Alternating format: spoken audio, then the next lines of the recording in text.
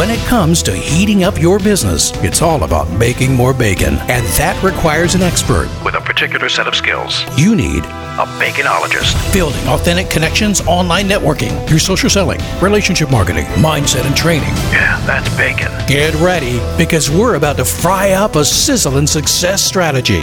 This is the Bacon Podcast with your host and business baconologist, Brian Basilico. It's a lot of bees, man. Welcome, everybody. I'm your host, Brian Basilico, and this is the podcast where you learn to make your business sizzle online. So are you ready to fry up some new business? Hey, peeps. Let's face it. Procrastination and perfection have a purpose, but they pause progress. Progress is perpetuated by the processes you put in place, but all too often, we can put progress in purgatory by procrastinating or perfecting our processes. Do you know what phrase causes consternation constantly? That's not how it's done here. I've often said I was raised so New York Catholic that my mother was a travel agent for guilt trips. Now, I have nothing against religion or Catholicism, but I never really understood purgatory. You were either good and went to heaven or bad and went to hell. Purgatory is kind of like a waiting room for heaven where you suffer for your sins.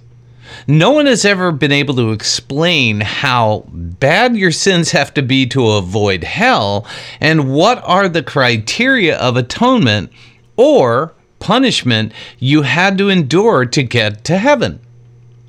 In business, heaven is where all of your processes are working in sync and creating profitable outcomes. Hell is where your processes break down and start eroding profits. So I'm guessing business purgatory is kind of when your processes slow your roll. They still work, but they can delay or even eat into your profits. So, that's not how it's done can end up being the reason things are not getting done on time or at all. So I view processes as a series of steps that takes a phase of a project from concept to completion.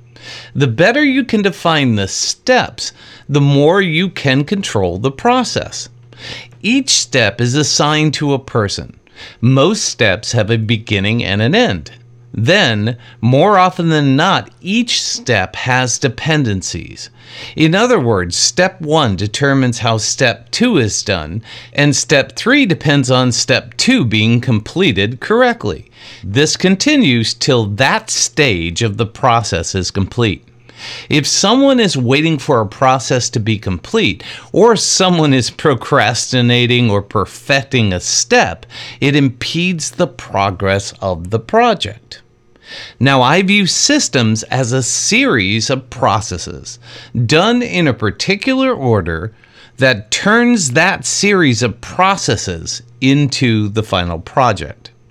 Projects can have multiple processes that are done in series or parallel, all at the same time, or some combination of the above.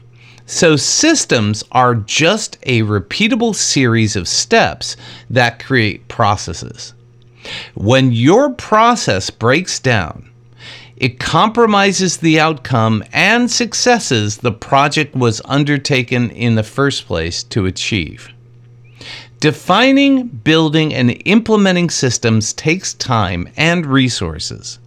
Once they're built, you can use them over and over again to complete projects faster and better.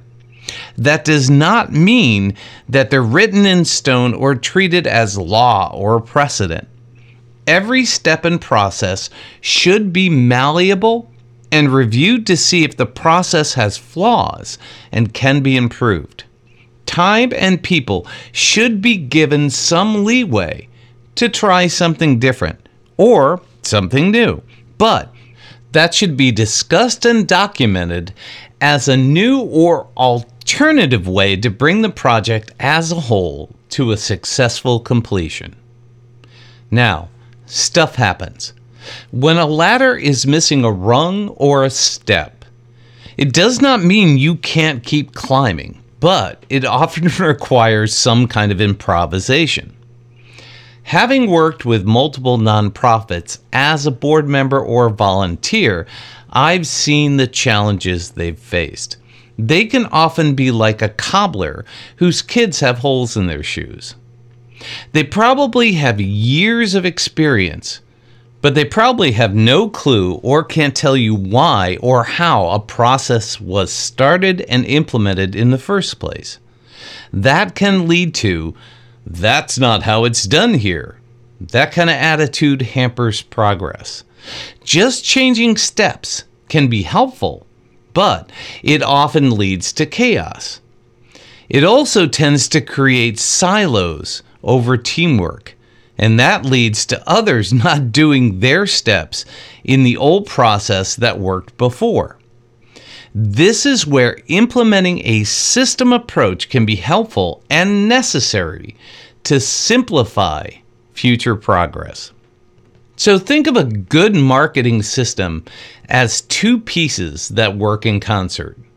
First, you have to create the content, and then you have to distribute it.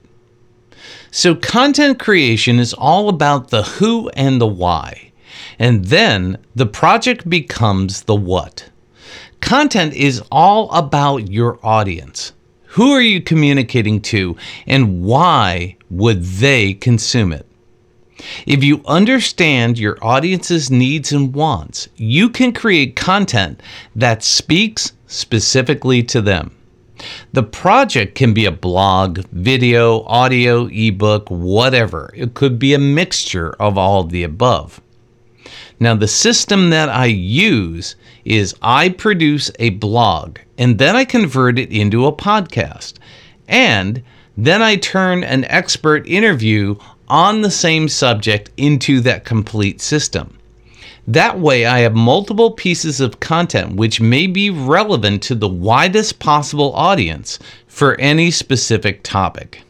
Content distribution is all about the where and how. Once the content is created, it's served up on multiple platforms. It could be a blog that's shared on multiple social platforms. It could be a podcast available on a computer or mobile phone. Finally, it's added to an email, linking to how and where people can consume it. All of that works as a cohesive system.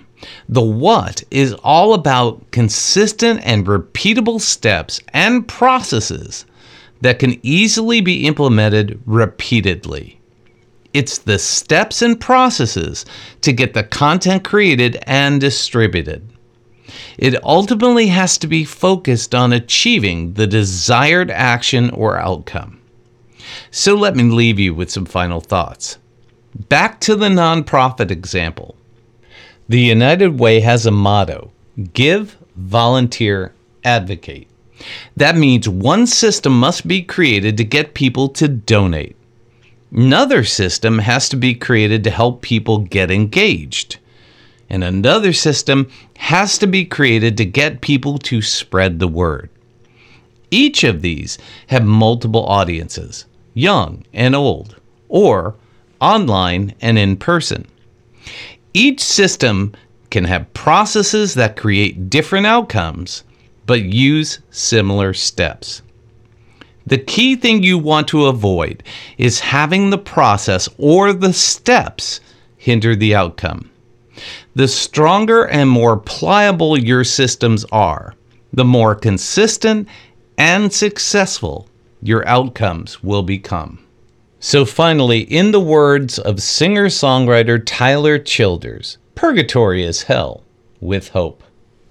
Thank you for letting us sprinkle some bacon bits into your brains. Want some more? Learn more about this podcast and our guest experts at baconpodcast.com.